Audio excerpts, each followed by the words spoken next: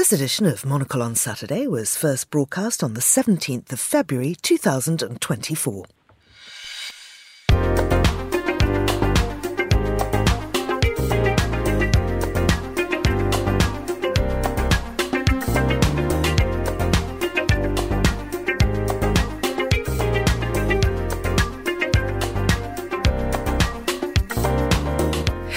I'm Georgina Godwin, broadcasting to you live from Midori House in London. This is Monocle on Saturday. Coming up on today's programme, we'll have a look through the week's news and culture with Isabel Hilton, who's an international journalist and the founder of China Dialogue. And then we'll speak to the historian and author, Professor Suzannah Liscomb, who's the chair of the judges for the first Women's Prize for Non-Fiction. First, though, here's the news.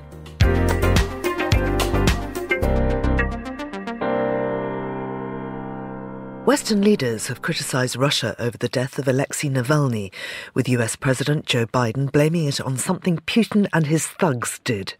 Navalny, Russian President Vladimir Putin's most formidable domestic opponent, fell unconscious and died on Friday after a walk at the Arctic penal colony where he was serving a 3-decade sentence. Ukrainian troops withdrew from the devastated eastern town of Avdiivka, Ukraine's new army chief said in the early hours of this morning, paving the way for Russia's biggest advance since May 2023, when it captured the city of Bakhmut.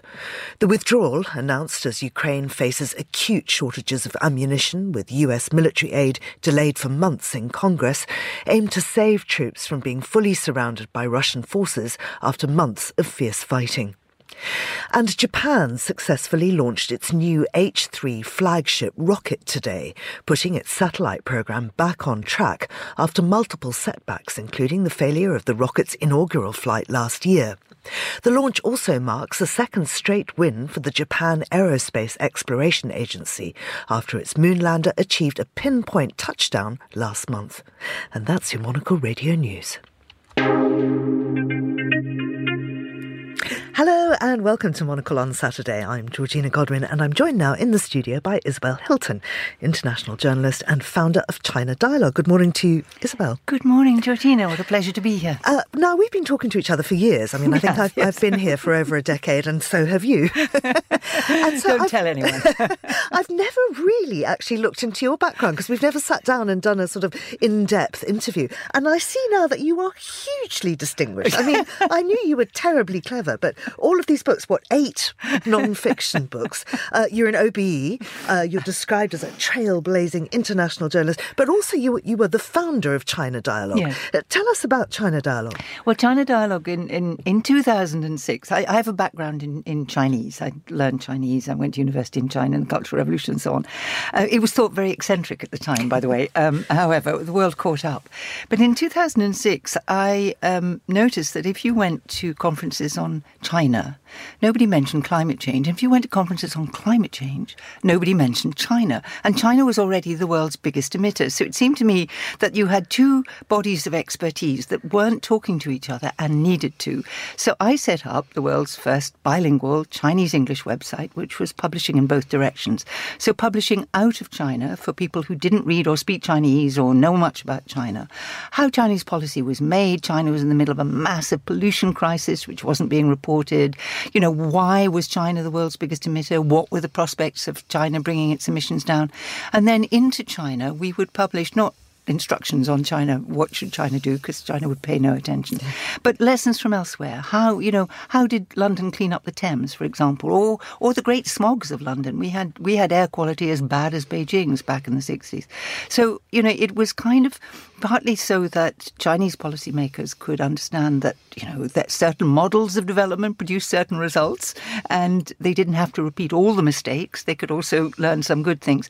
And it flourished. I went on to, we ended up with 4 different websites on different aspects of China's impact on the world. So one in Latin America, one on the global ocean, one on the third pole, which is the Himalayan watershed, publishing in 11 languages. And it became a sort of go-to place if you needed your primer on China and climate change, which increasingly the world did. Absolutely. And you became very much a go-to environmental consultant, I suppose, which brings us to what you've just been doing. Yes, I've just been in Kyiv, my first visit to Ukraine, and it was extraordinary. It was brief but absolutely fascinating. And I was there with a delegation that has been looking at the environmental impacts of the war. And it's quite difficult when people are dying to talk about the environmental impacts and not sound frivolous. But if you think of the massive environmental crimes that China has committed, including blowing up the Kharkov Dam and flooding, huge areas of Ukraine. They occupied the Chernobyl power station, which everyone will remember as the place which nearly, ended the world. Yeah. They were digging into this highly contaminated area, disturbing the soil in the inclusion zone, sending radiation spikes upwards. But also when they left, when they were driven out, they stole everything. So they stole all the computers, all the furniture, all the monitoring equipment, because there is a team at Chernobyl still, which is still managing the decommissioning of the plants and managing, monitoring contamination levels. They put what they call a sarcophagus over the damaged plant, a massive steel structure. So that's to limit the amount of aerial radiation.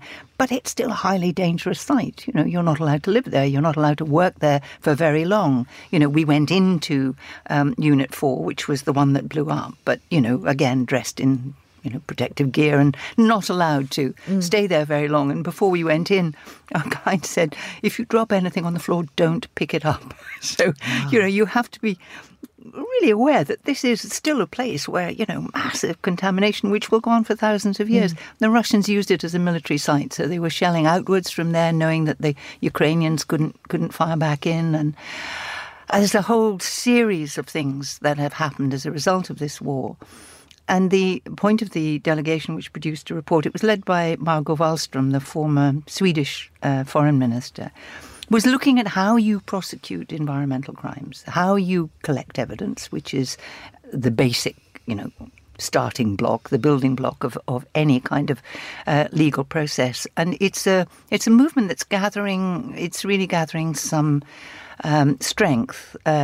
You may know that there is a proposition that the crime of ecocide be added to the list of war crimes. So, there is a growing understanding that environmental crimes are crimes against humanity. And so this is partly trying to build the processes as well as collect the evidence and as well as offering support to Ukraine for what will be a very, very long aftermath of this war. Oh, absolutely.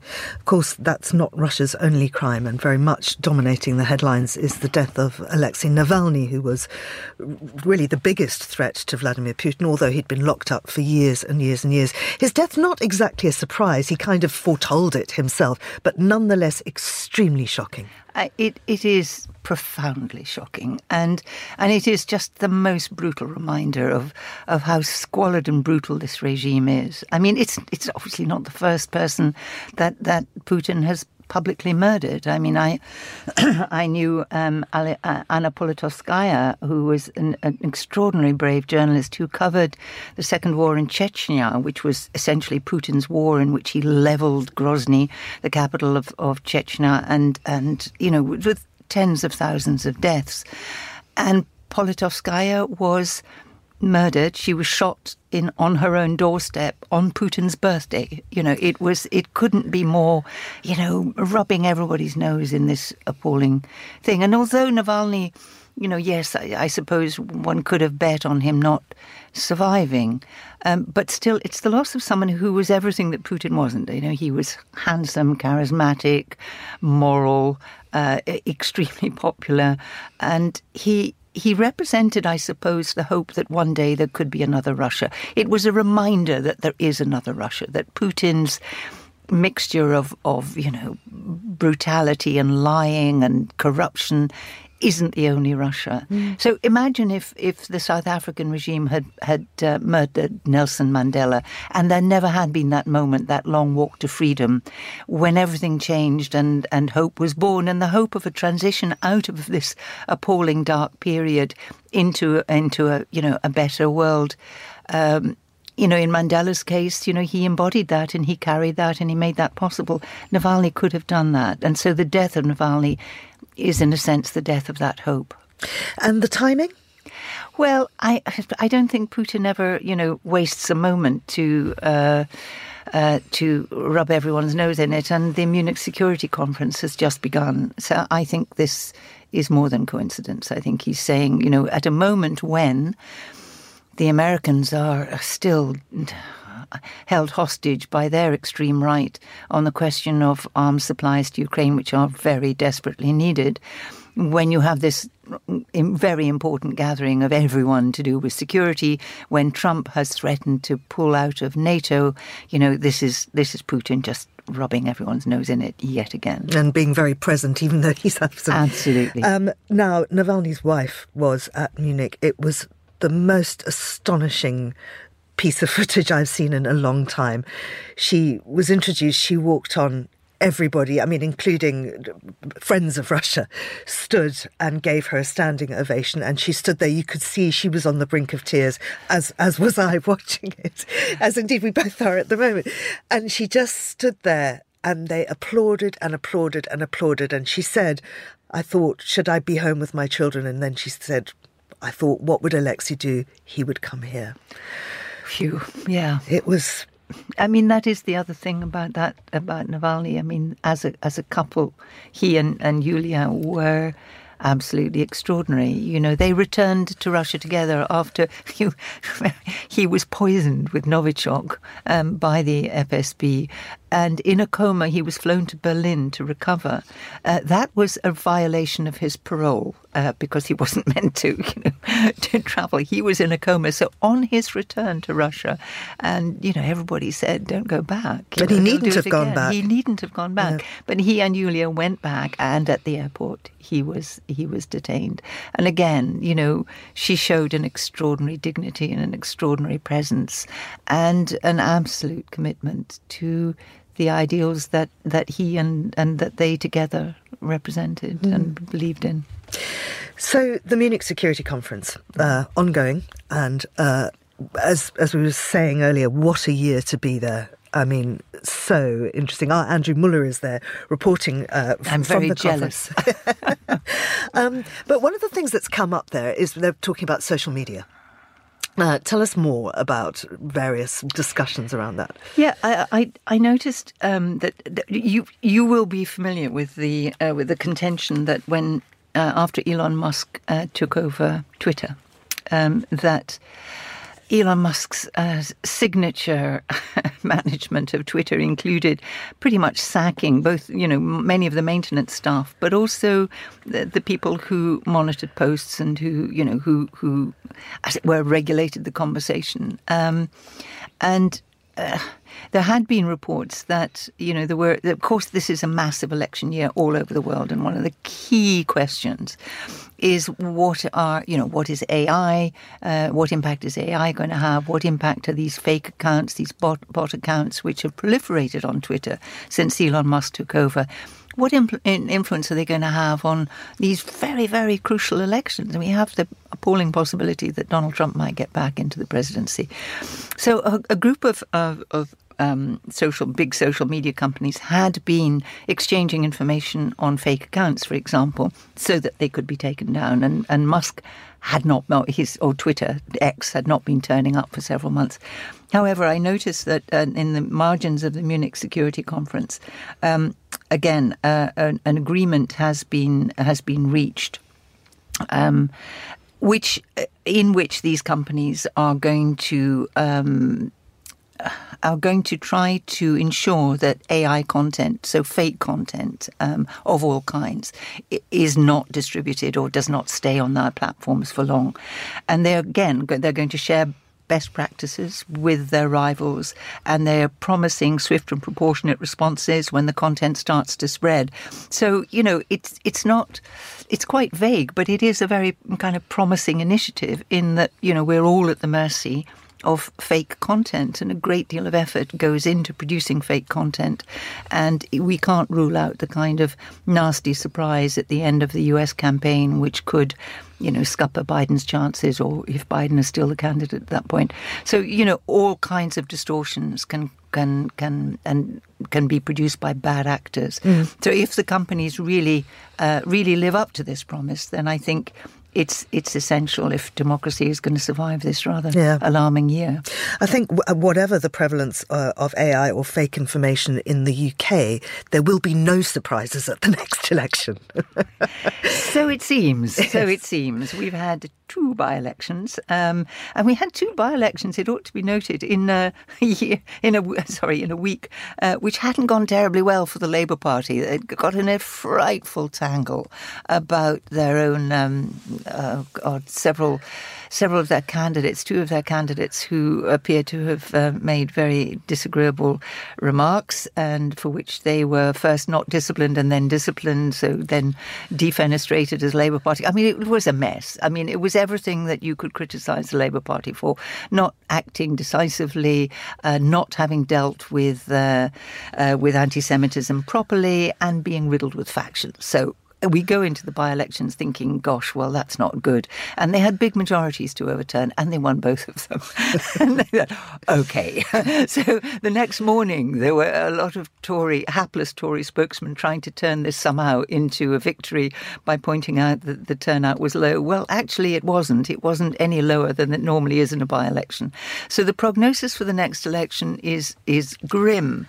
But what we've got at the moment is, in the Tory party, is fragmenting into armed camps, which mainly are fighting each other. So we've got Reform, which isn't part of the Tory party, but represents that very right-wing element that essentially infiltrated the Tory party around Brexit and is now, campaigning away. And it did quite well in the by-elections, and that's very bad news for the Tories, because it will shave off the disaffected right wing in a general election, and they're hoping, Reform are actually hoping to get into Parliament. Remember, Nigel Farage, who the leader of Brexit in many guises, has been a major figure in British politics. He's never ever been elected to Parliament, so this could be their moment. He's also flirting with the idea that he might be the better person to lead the Tory party, but that's just mischief making, I think.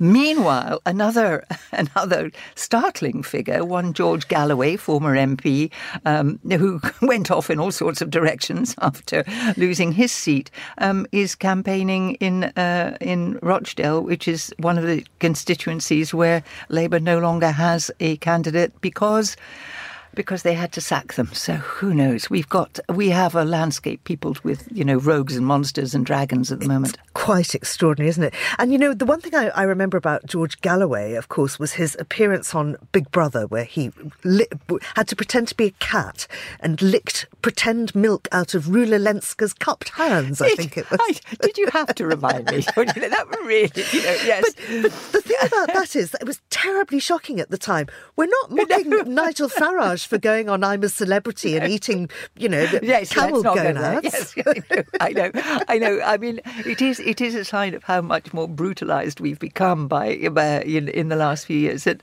I remember George Galloway, he used to present a programme on, there's an Iranian, government television channel, which had a big building out on the North Circular. And I went on his show once, and it was kind of normal. It was a book programme until the last 5 minutes, when suddenly George does a piece to camera which is denouncing America, denouncing the evils of the Western world, and he suddenly became this kind of roaring monster into camera. And that's kind of what he does very effectively. He once absolutely destroyed a bunch of US senators who'd never quite encountered anything like him.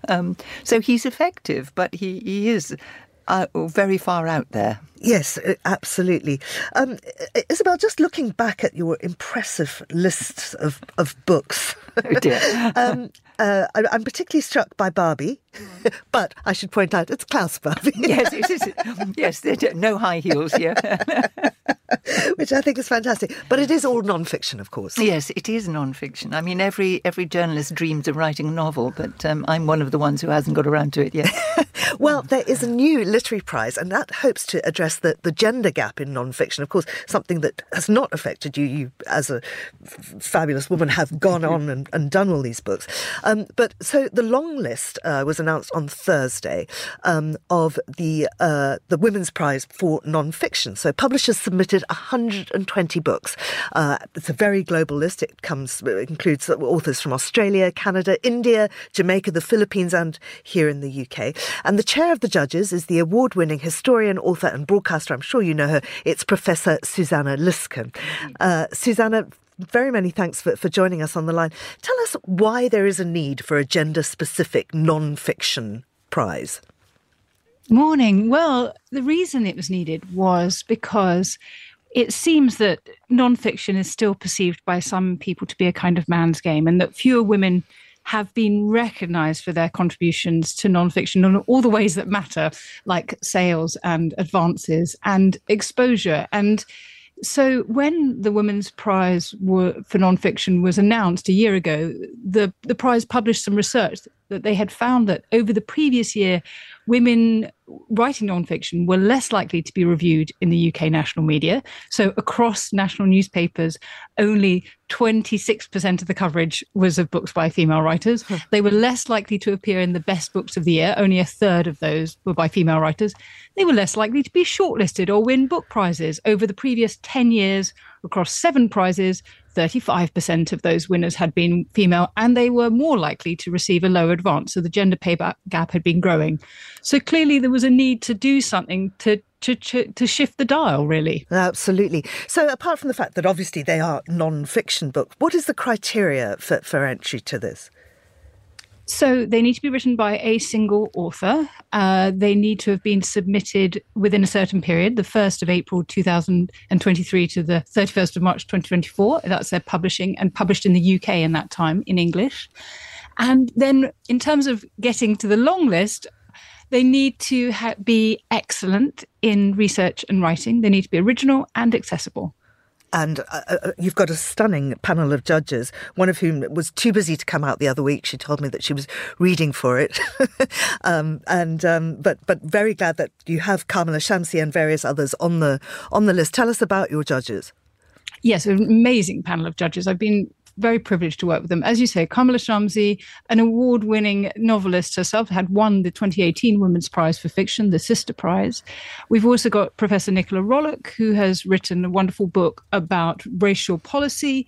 We've got Anne Seba, the biography, and Venetia Lamanna, who is a fair fashion, or a slow fashion, I suppose one should say, campaigner and activist. And in terms of the books that you're getting in and that are on the long list, are you finding the subject matter is gender specific, or is that not at all reflected? In some cases it is. So there are some books. There's a book about the transition to motherhood called Matrescence, which is about neuroscience as much as anything else, but it's about thinking about the impact of motherhood on a woman. There's a book called Eve, which is a sort of 200 million year history of evolution, but thinking about the role of the females of the species in that, which often overlooked. Kat Buchanan, whatever her name is. That's right. Yes. I've interviewed her. She's fabulous. She turned up in pink latex. I love that. And her book is absolutely fabulous and fits with that. So in some cases but there's also things that, are the sort of magisterial authoritative studies that you might otherwise expect to be written by a man. So, whether it's the 20th century history and politics and much more than that of South Asia, or thinking about I suppose things like Young Queens, which is looking at Renaissance queens in 16th century Europe. So the thing I would say that it perhaps binds them, it's a really diverse list. We've got, memoir and investigative journalism, for example, thinking about topical things like AI and capitalism and social media and extrajudicial murders in the Philippines. But we've also, I think the thing that can unite them is that there's a sense of trying to tell hidden stories, trying to reveal things that have been otherwise untold, to redress wrongs. And I think whilst I shy away from thinking that it's something specifically female, because I think the thing is that these books are all unique to the authors who've written them, I think that there is a sense that when women come to work, or they're asking different questions than men are asking, and therefore they're getting different answers. That's so true. And I think I just want to bring Isabel Hilton into this conversation, because I think all three of us have judged non-fiction prizes. Last year I did the Baillie Gifford. You've done many, Isabel, haven't you? And so what is it, do you think, that the judges themselves are looking for in this prize, Suzannah? Is there sort of one thing that you're looking for? No, and it's not one thing. I think it's a combination of things. We want a book that is very well written. It's a literary prize. We want something that demonstrates rigorous research, although research varies a lot for nonfiction. It can be interviews around the globe, and it can be going into the archives. And we want a book that made us want to keep reading. So it's sort of got to have those three things, really. And Isabel, what would you say it is for you when you're judging? Well, first of all, a big salute to Suzanne and her team of judges, because this is such a diverse field and very, very difficult, I think, to come to a consensus. I do look for, first of all, you want to go on reading it. I mean, the daunting pile of books that comes in when you are faced with this, you feel a great sense of responsibility, because writing a book is, it's a tough slog, and you don't want to dismiss anyone's work. On the other hand, there is a daunting pile of books, and if it's not compelling in the first couple of chapters, it tends to kind of go into the secondary pile. I think the one of the triage at the beginning, getting from the pile to the long list and then to the short list, that does demand a broad agreement in the group, because otherwise you're going to get holdouts at the end, and that's very difficult. You need to try to keep people together moving forward. And I have had I have to say, not with women on juries, but with men on juries, I have had some problems with men who tactically voted they voted down good books because they were championing something that, they really wanted to win. And so they started playing, tactical games with the voting system, which I think is pretty poor behaviour. No, this isn't, we're not, this isn't about you or what you like. This is about, reaching a proper judgment. Yeah. But, I guess I look for what anyone looks for. I look for things I didn't know. I look to be surprised. I look to be persuaded and compelled. I look to be enlightened. I look to finishing the book and think, I'm really glad I read that. It is. It's a wonderful experience. I remember first reading Catherine Rundell's book that ended up winning the Baillie Gifford Prize, and just being astounded at it on sentence level at every single sort of bit of it. Suzannah, tell us about the timing now for this award. So you've just announced the long list. Shortlist is coming up 27th of March. Yes, so the shortlist comes quite quickly upon us, where we have to take 16 down to 6. So that's announced on the 27th of March. And then in June, on the same day as the Women's Prize for Fiction winner is announced, we announce the non-fiction winner. That's fantastic. And I mean, the Women's Prize for Fiction has made such a difference to the literary landscape. I can only imagine that this will do exactly the same. Well, I hope so. I hope so indeed. And that, what I really hope, I suppose, is that we see booksellers and publishers thinking about the balance of their lists, and we see publishers thinking about investing in writers who are writing non-fiction. There were some areas where we would have liked to have seen more submissions in certain sort of topics or subjects, and we didn't see them.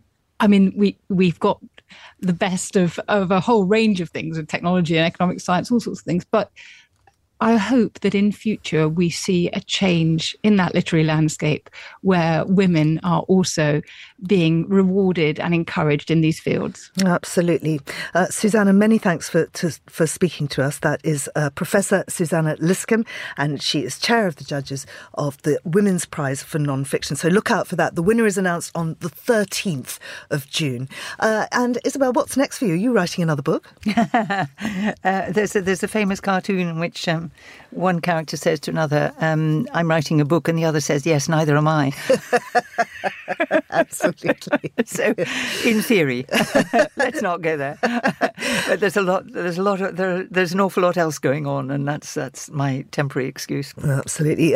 Isabel, thank you so much for coming on to speak to us. That's Isabel Hilton. And that's all for Monocle on Saturday. Many thanks to our producer and studio engineer, Mariella Bevan. And Monocle on Saturday returns next weekend without me. I'll be in Australia at the Adelaide Writers' Week, but I will be filing some content from there. I'm Georgina Godwin. Thanks for listening.